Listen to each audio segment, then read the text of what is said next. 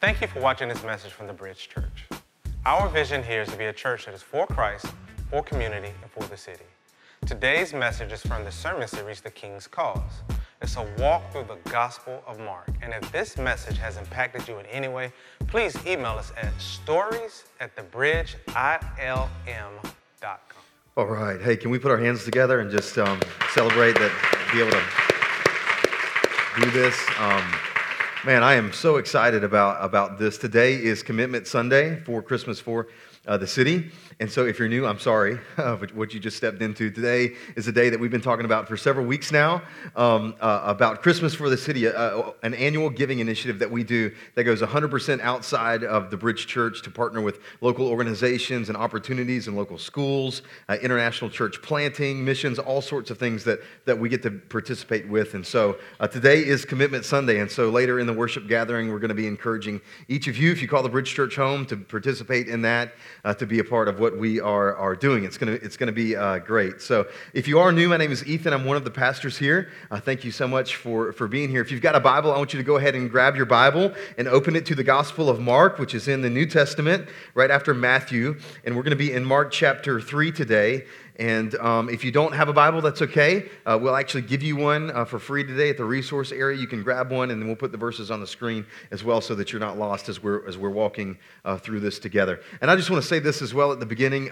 Man, I love our church. I'm so glad to be here today. I love you. I love each of you. This has been one of those weeks for me. It's been a crazy week.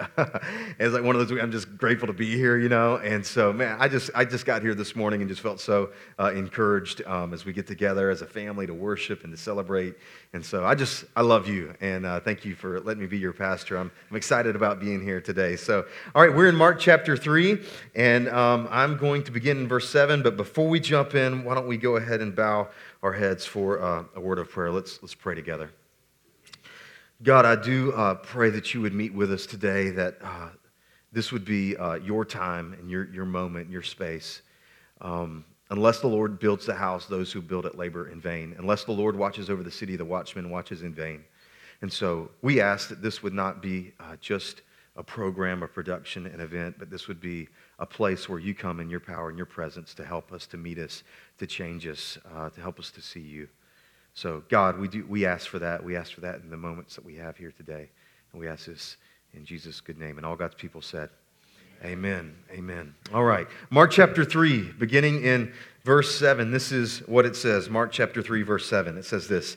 And Jesus withdrew with his disciples to the sea, and a great crowd followed from Galilee and Judea and Jerusalem and Idumea and from beyond the Jordan and from around Tyre and Sidon. A great crowd heard all that he was doing and came to him. So there is a massive amount of people that are now flocking to Jesus. Jesus at this point in his life is still at the early stages of his ministry. He's been traveling. He's been preaching the good news of the kingdom of God, that the kingdom of God is here. It's at hand. And he's been doing all sorts of miraculous things, changing people, healing people, amazing things. And it says that there's a huge crowd that is around him. Can you see him? Can you see it there? It says that they are from all sorts of different areas of the region. Galilee, Judea, Jerusalem, Idumea, beyond the Jordan, Tyre and Sidon. This is literally like the surrounding countries. One commentator said there's like thousands of people that are coming to Jesus. I mean, it's just amazing. There's so many people. Look at me in verse 9. It goes on, says this. And he told his disciples to have a boat ready for him because of the crowd, lest they crush him. All of you men who've been looking for biblical justification to have a boat, you are welcome. You are welcome. Jesus is so slammed. He's so bombarded by the people that are around him. He tells his disciples, find a boat.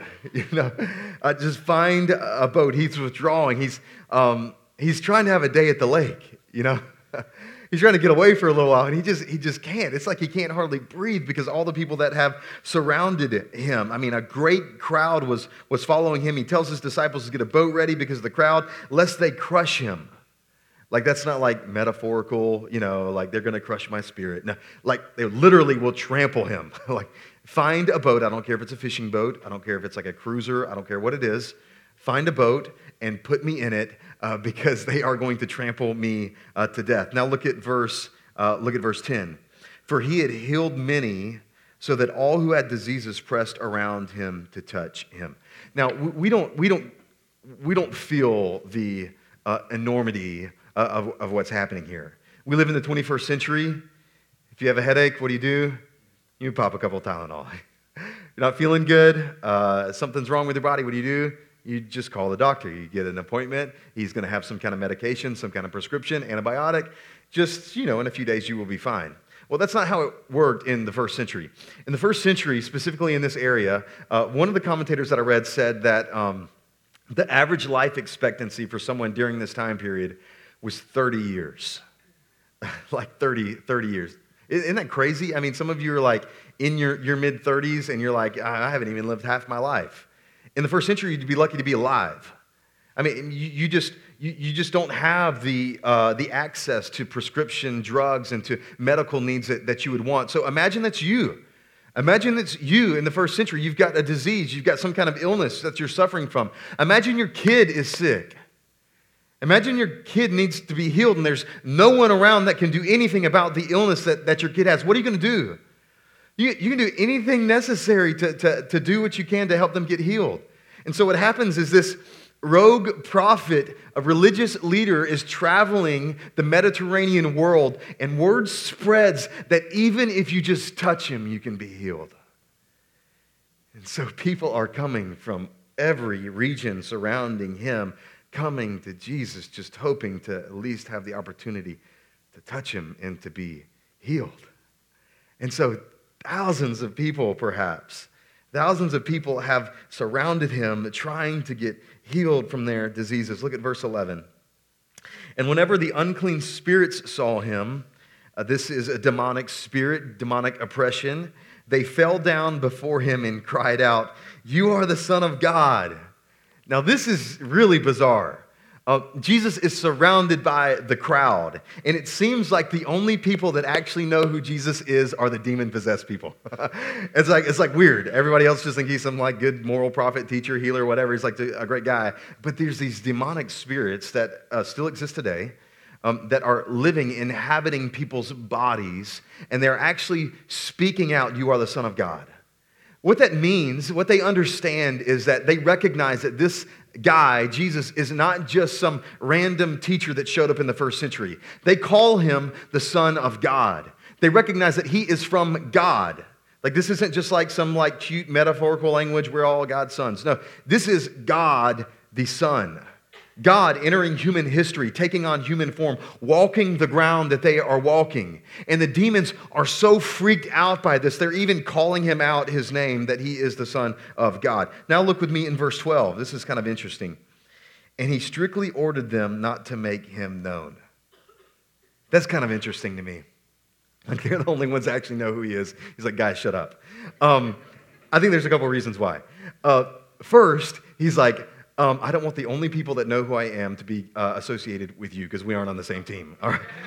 We're not on the same team, so keep your mouth shut. You're not allowed to say that. Now, another reason why I think this is perhaps the case is because Jesus is at a point in his ministry, a point in his life where he isn't ready for everything to be revealed about who he is. At this stage in the game, he is demonstrating the kingdom of God. He's demonstrating signs and wonders, healing people, restoring people. He's doing works of reconciliation. He's bringing people together that are never together. He's doing amazing things, and he's not quite ready for the announcement of his sonship to be recognized and to be proclaimed to the entire world yet. Now look at me in verse 13. It goes on, it says this.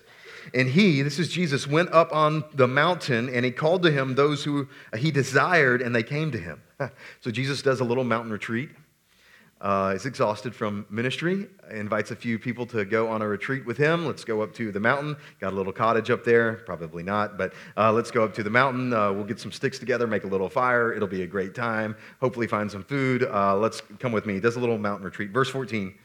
And he appointed 12, whom he also named apostles. The word apostle, it's from the Greek word apostello. It means a sent one.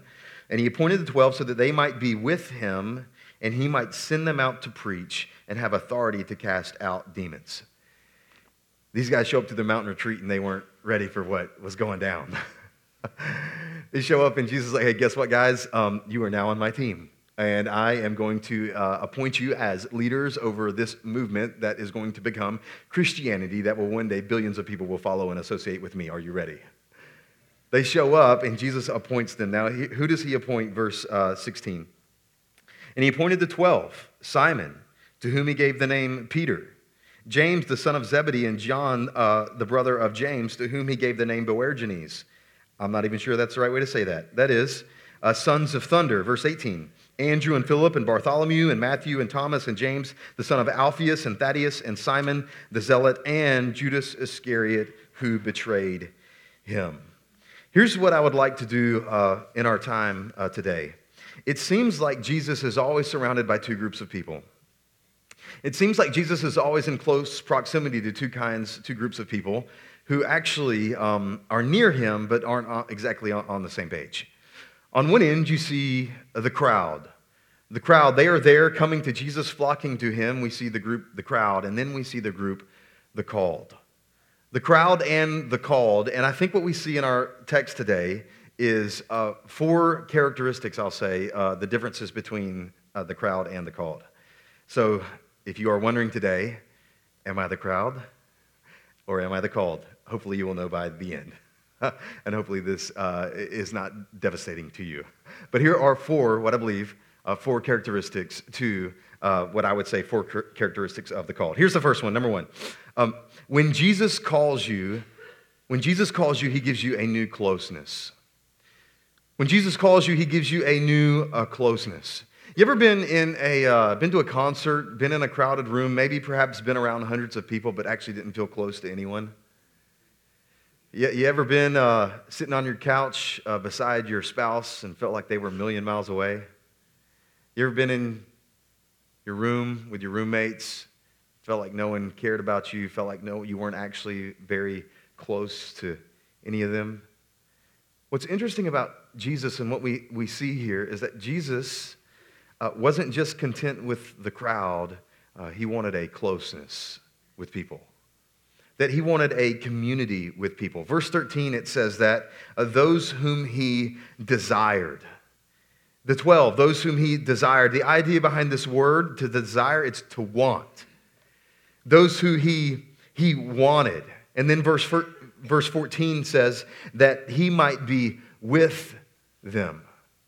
We see this, and it seems like Jesus is just doing his organizational chart for his business, right?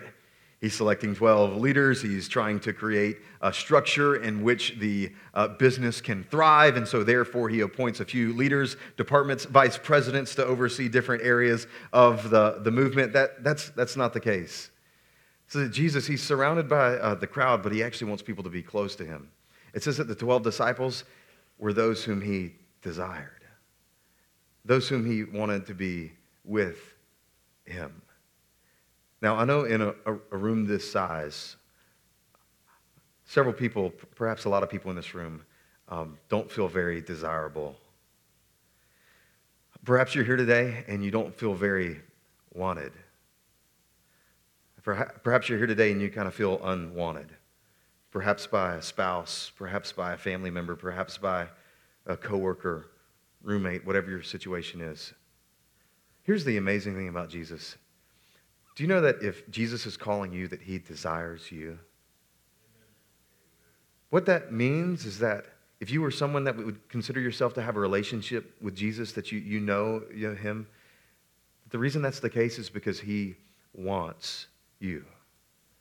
I find that amazing. You know, that's very different than religion, as we talked about last week.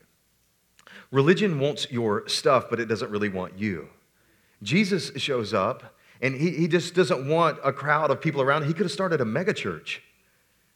He could have had a TV ministry. I mean, it could have been awesome. But he would rather, he invites 12 people into close proximity to him, to have a closeness with him. And regardless of who you are here today, regardless of maybe what your background is, what your pain is, what your past is, even if you're a believer or not a believer, I believe that if you're in this room today, that God wants you. that God desires you. And it doesn't matter how you walk in here today. You might be homeless. I actually got to meet someone in between the two worship gatherings. Said this, I can't even pay their rent, but they heard about the Bridge Church and showed up, hoping that we could help them out. You might be a part of the LGBT community here. I don't know where you are, but do you know that you are wanted here? Do you know that we desire you, that we love you? And it isn't because of anything that you bring to the table. It's just simply because Jesus loves you. And he wants you. He wants a closeness with you. See, the first characteristic that differentiates you between the crowd and the called, it's a closeness with God. It's a closeness with Jesus. Just out of curiosity, do you here today have a closeness with God? I didn't say, do you have a closeness with a church affiliation or church membership? Or do you have a closeness to a Christian tradition in which you have been involved your entire life? I asked if you have a closeness to God. Because God wants you, and he desires you, and he wants to be close to you. And Jesus here, he's surrounded by people. He's surrounded by people, by a crowd of people that don't really want him, but they want what he has. Here's one way that I'll say it, the difference between the crowd and the called. The crowd wants Jesus for what he gives. The called wants Jesus for who he is. The crowd just wants what Jesus can give them. They're just showing up for helping out, for healing me, for whatever they need. They're just there. They're not there because of Jesus. They're there because of what Jesus can give them.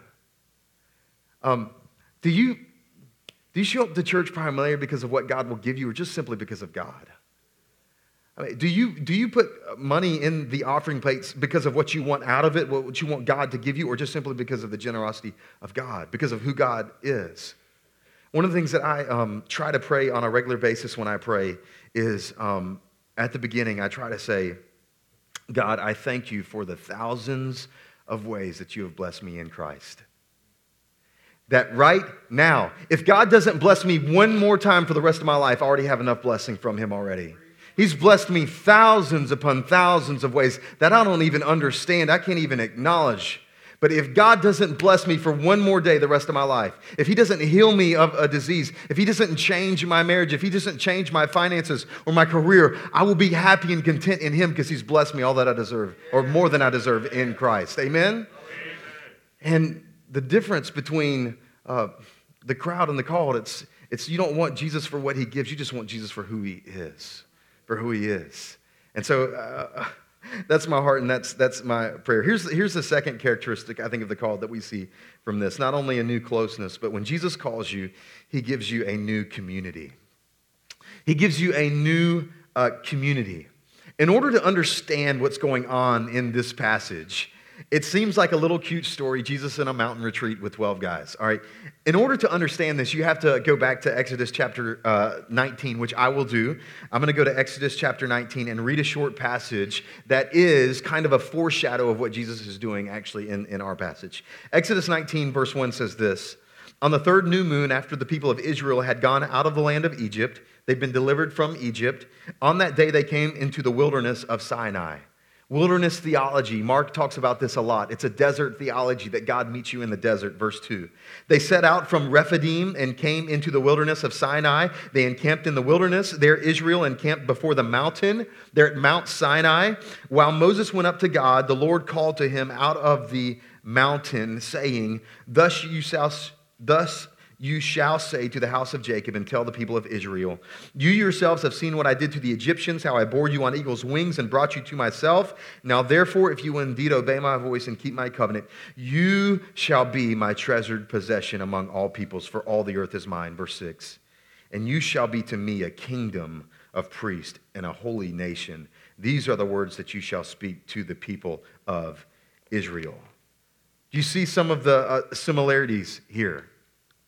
Where's Moses? He's on a mountain. He's with God.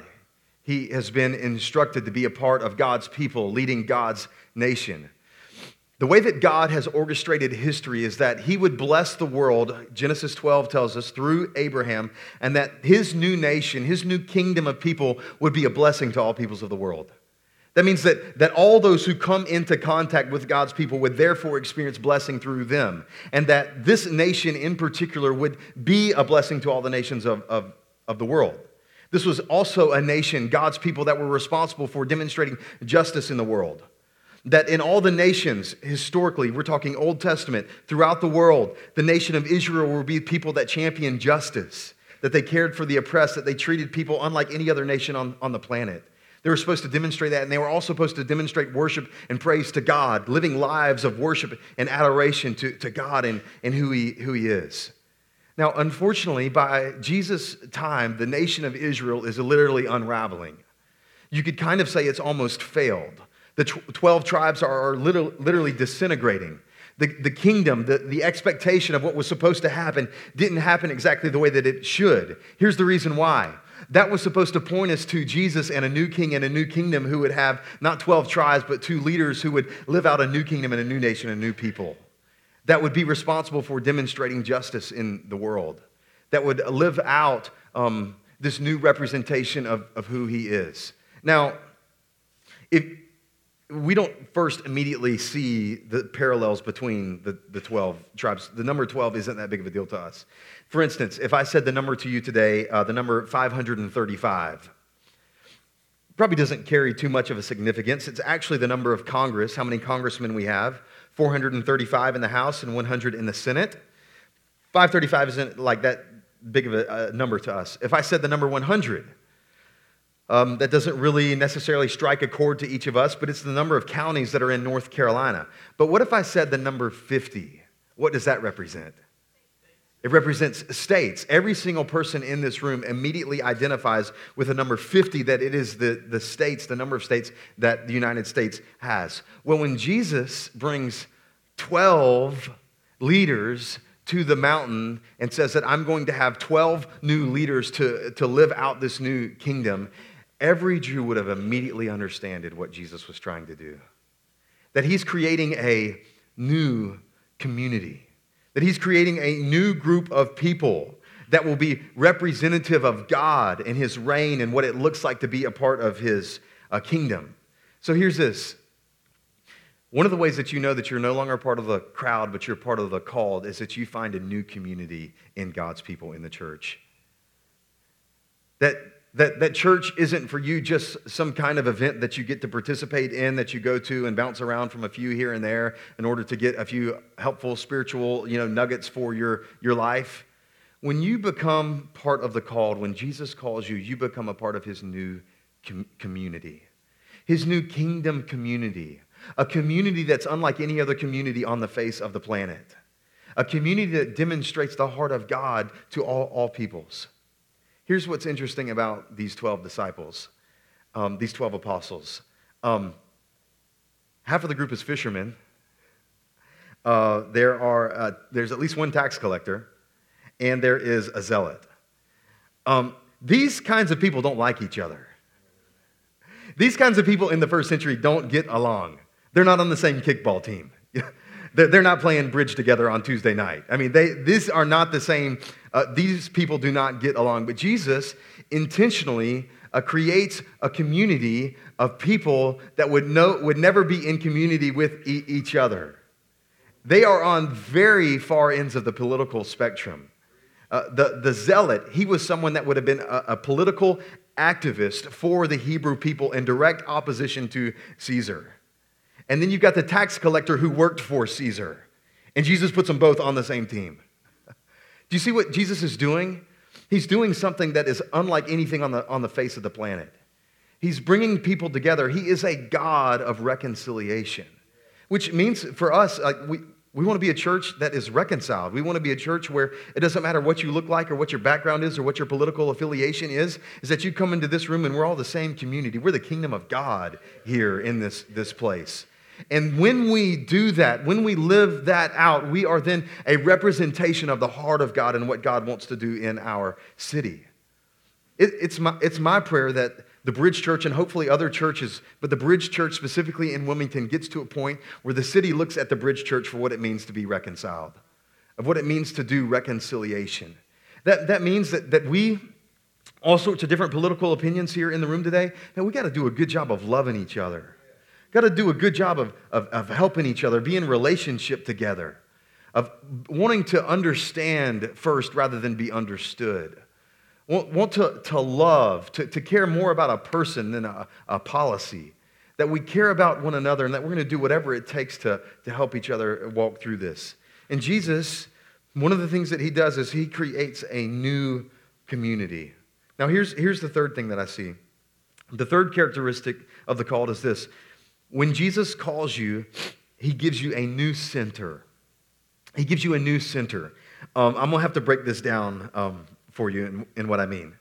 How many of you find it interesting that Jesus feels the liberty to give people new names? Poor Simon, I mean, like, for his entire life, he probably grew up as little Sai. People, kids called him that on the playground, and, his whole family, his parents named him Simon. But he meets Jesus, and Jesus calls him into his new community, and Jesus changes his name.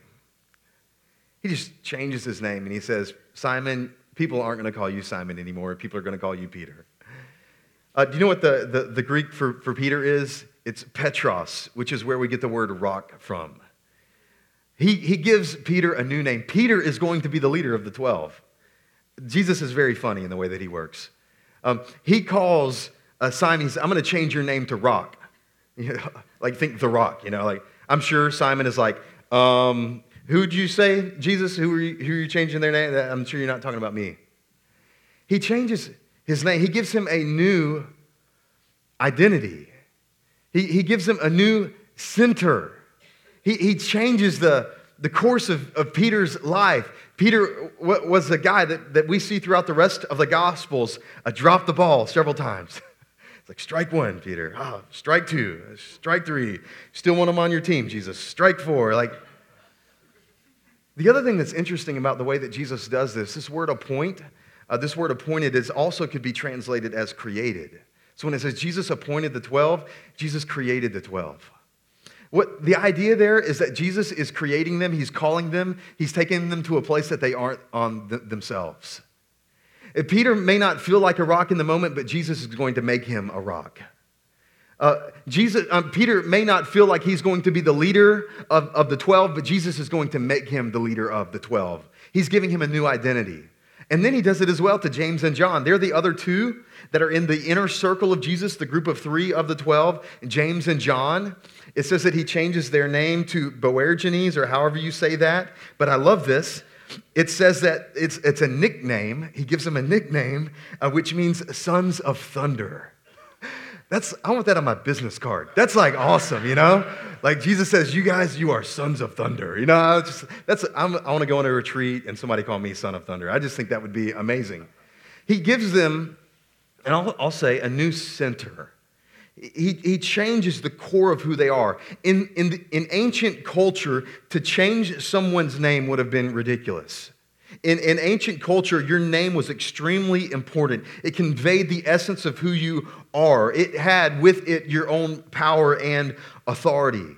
And Jesus shows up and he changes his name. What is he doing? He's giving him a new identity. He's giving his 12 disciples, he's giving them a new center. The center of you is what defines you. It's what determines whether or not you feel worthy. It determines whether or not you feel significant or important or valuable in the world. Whatever that is your center. And what Jesus does when you meet him, he gives you a new center. He gives you himself. We say this at the bridge, Jesus at the center. What that means is that your new identity revolves and is wrapped up in who Jesus is and what he has done, which means you live out your life in light of not what you can accomplish or what you can do or what you have done, but in what Jesus has accomplished and what he has done for you. It's a new center. The way that I do this with my girls is I talk about my girls all the time because they're just easy targets. But I have 3 girls, all under 5 and under. And one of the things that we do at our family, a tradition, is that when we gather around the dinner table to eat, we pray. Typically, there's a fight over who prays first, and so typically they both pray. And then we read aloud our family rules. If you've ever been to my house for dinner, you've heard them read the family rules. We have it on a little canvas up on the wall. Let me see if I can get it right. We laugh loud, we cry hard, we sing and dance, we help and give, we try hard, we never give up, we pray, we love, we are family. And it's on the wall. And Nora, she can spit it out. I mean, she just knows it. And I'm trying to foster in her and create in her and our other girls what it means to be a Welch. What it means to be a Welch is that you don't give up. You never give up. You help and give. You don't steal from your sisters. You help and you give. You love. You pray. We laugh loud. We cry hard. This is what it means to be a Welch. I'm trying to define for them what it means to be in our family. Here's the other thing that I'm doing is I want them to understand what it means to know God, what it means to know Jesus, that Jesus changes us. So we made this canvas that also hangs in our wall in the dining room. And this is what it says. You may not be able to read it from where you are, but at the top it says, in Jesus, It says, I am chosen, I am called, I am loved, I am new, I am free, I am safe, I am strong, and I am sent. And our girls, we're saying this as well. They haven't memorized it yet, but they're saying this as well at the dinner table, almost on a daily basis. Why? Because I want them to primarily be defined by Jesus and what Jesus does for them. I want them to know that they're chosen, that they're not a mistake, that God has chosen them. Jesus tells his disciples over and over again, you didn't choose me, I chose you. I want them to know that Jesus wants them, that he desires them, that he chose them, that they're called. I am called. That Jesus has called them to himself, that they've got a calling on their lives, whatever that looks like for them, that they're loved, that regardless of anybody else around them doesn't love them, that Jesus loves them, that they're new. 2 Corinthians 5 tells us that when you meet Jesus, he makes you into a new creation. He gives you a new mind, a new heart, a new desire. He gives you a brand new life, and that in Jesus you're new. You're free. That I am free. That I don't need the shackles of beauty. I don't need the shackles of a certain level of income. I don't need the shackles of a certain kind of relationship in order to feel free in my life. Jesus has set me free from those things. I'm free, and I am safe. There's no situation in my life where I won't be safe in the presence of God. That I am strong. That I got the Holy Spirit inside me to do everything that God has called me to do. I am strong in him. And the last one, I am sent, which is a little bit unique. But it means I'm sent on a mission with Jesus and that he has a plan and a purpose for my life. I'm trying to give them a new center. I'm trying to get them to see and to articulate the way that they define themselves. What's central to who they are isn't the things that are around them, but it's Jesus in them. And when you meet Jesus, when you meet him, he gives you a new center. He changes you. He makes you new. He calls you. He loves you.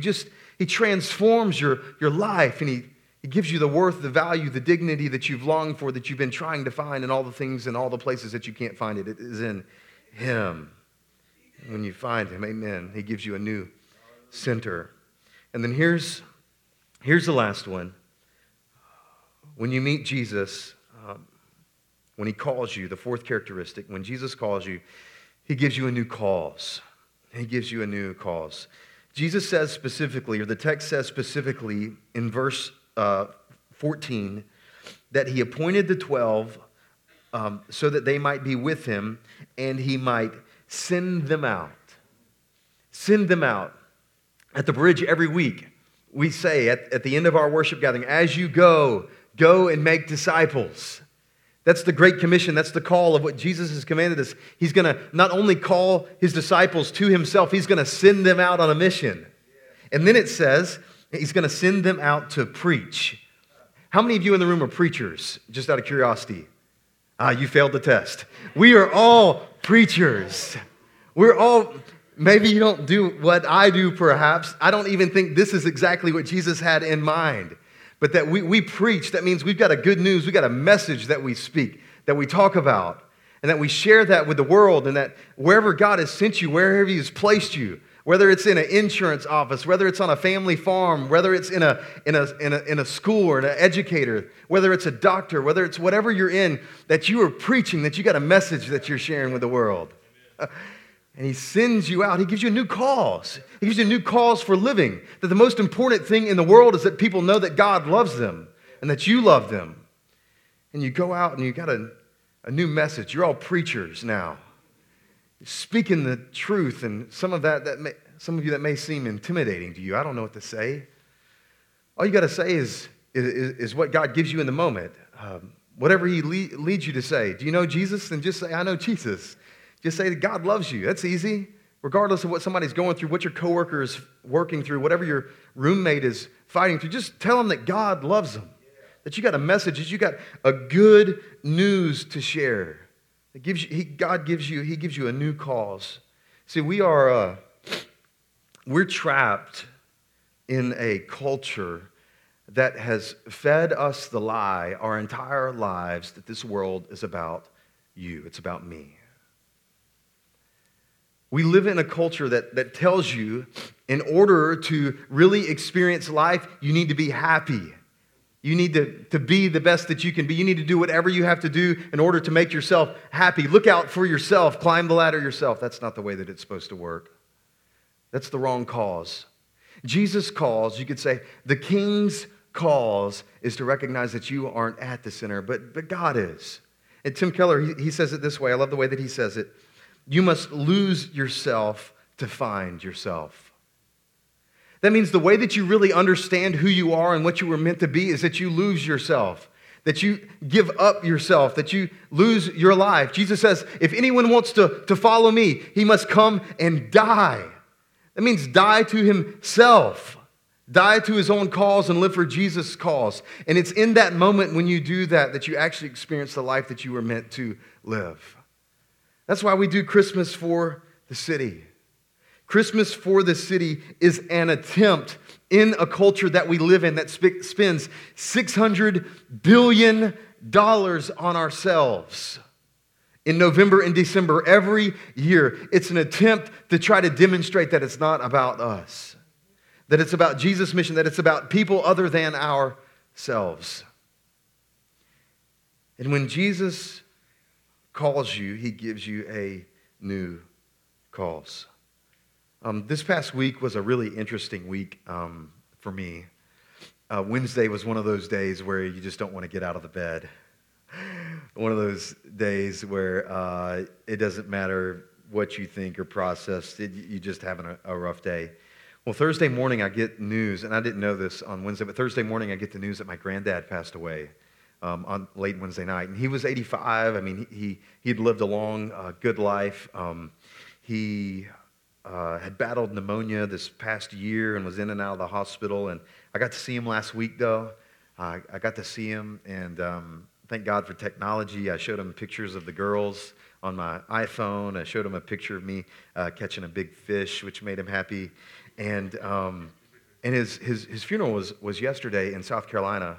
And I don't think I've ever been a part of a funeral like this, but it was a military funeral. My granddad, he was a Marine. He fought in the Korean War and some others as a Marine. And I really, really appreciated what the ceremony that they did. 2 Marines were there. One bugle player that played taps, unbelievably powerful. And then the 2 Marines, the flag that's laying over his casket, they come to the side and it takes them several minutes, but they fold the flag and they walk over to my grandmother, get down on one knee and present the flag to her and say, thank you for your husband's service and his sacrifice to our country. It was amazing. My granddad was a man, at least for a season of his life, that lived for a cause that was greater than himself. He lived for a cause that was worth even sacrificing himself for the good of others. When Jesus calls us, he's calling you to a cause that is worth sacrificing and giving up your life for the sake of others. And the way that you get the power and the ability to do that is to recognize that Jesus already did that for you. That Jesus came and he sacrificed himself, Though he could have stayed in heaven, though you could have gone to hell, he came and walked the earth that you were called to walk, and he lived the life that you couldn't live, died the death that you should have died, and then conquered the grave that you couldn't conquer. He sacrificed himself for you.